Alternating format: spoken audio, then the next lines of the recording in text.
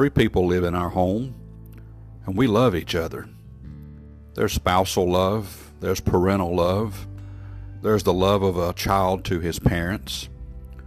We like to think that we would get along, that there's just a lot of love here. We like to think that we are good people, that we would do good for each other, that we would be good to each other, and that we would be good one to another outside of this house. So yes, a lot of love, a lot of respect, just good people, we hope. Interestingly enough, two of us have to take the same heart medicine, one to keep the heart in check from going too fast, the other one, too many premature beats. So we have to keep the heart in check. It's got a little problem, a little electrical problem we have to keep just in order. So yes, this heart that we have inside of our chest, it's got a little bit of a problem.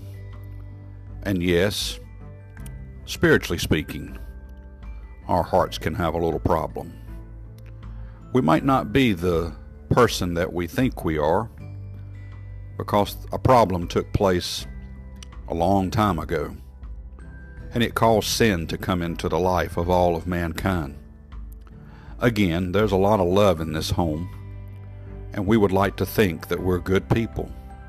The problem is it wouldn't take much, and our hearts would be out of order.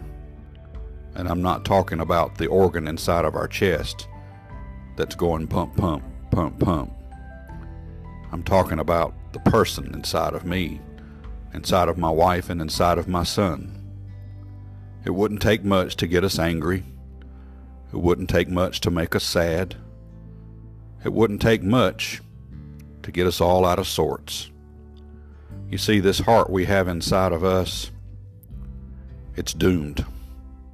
It's doomed to death.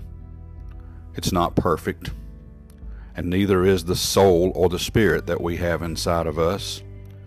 It's in need of help. It's in need of a Savior. Jeremiah chapter 17 verse 9, the heart is deceitful above all things and desperately wicked. Who can know it? However, verse 10 comes into play.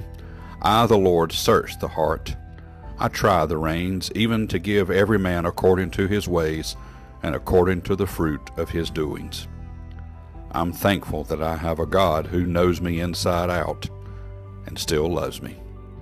Yes, we could use some work. We could use some help. We're imperfect people living in an imperfect body in a very much imperfect world, but we serve a perfect Savior ready to save us. May God bless you and have a wonderful day.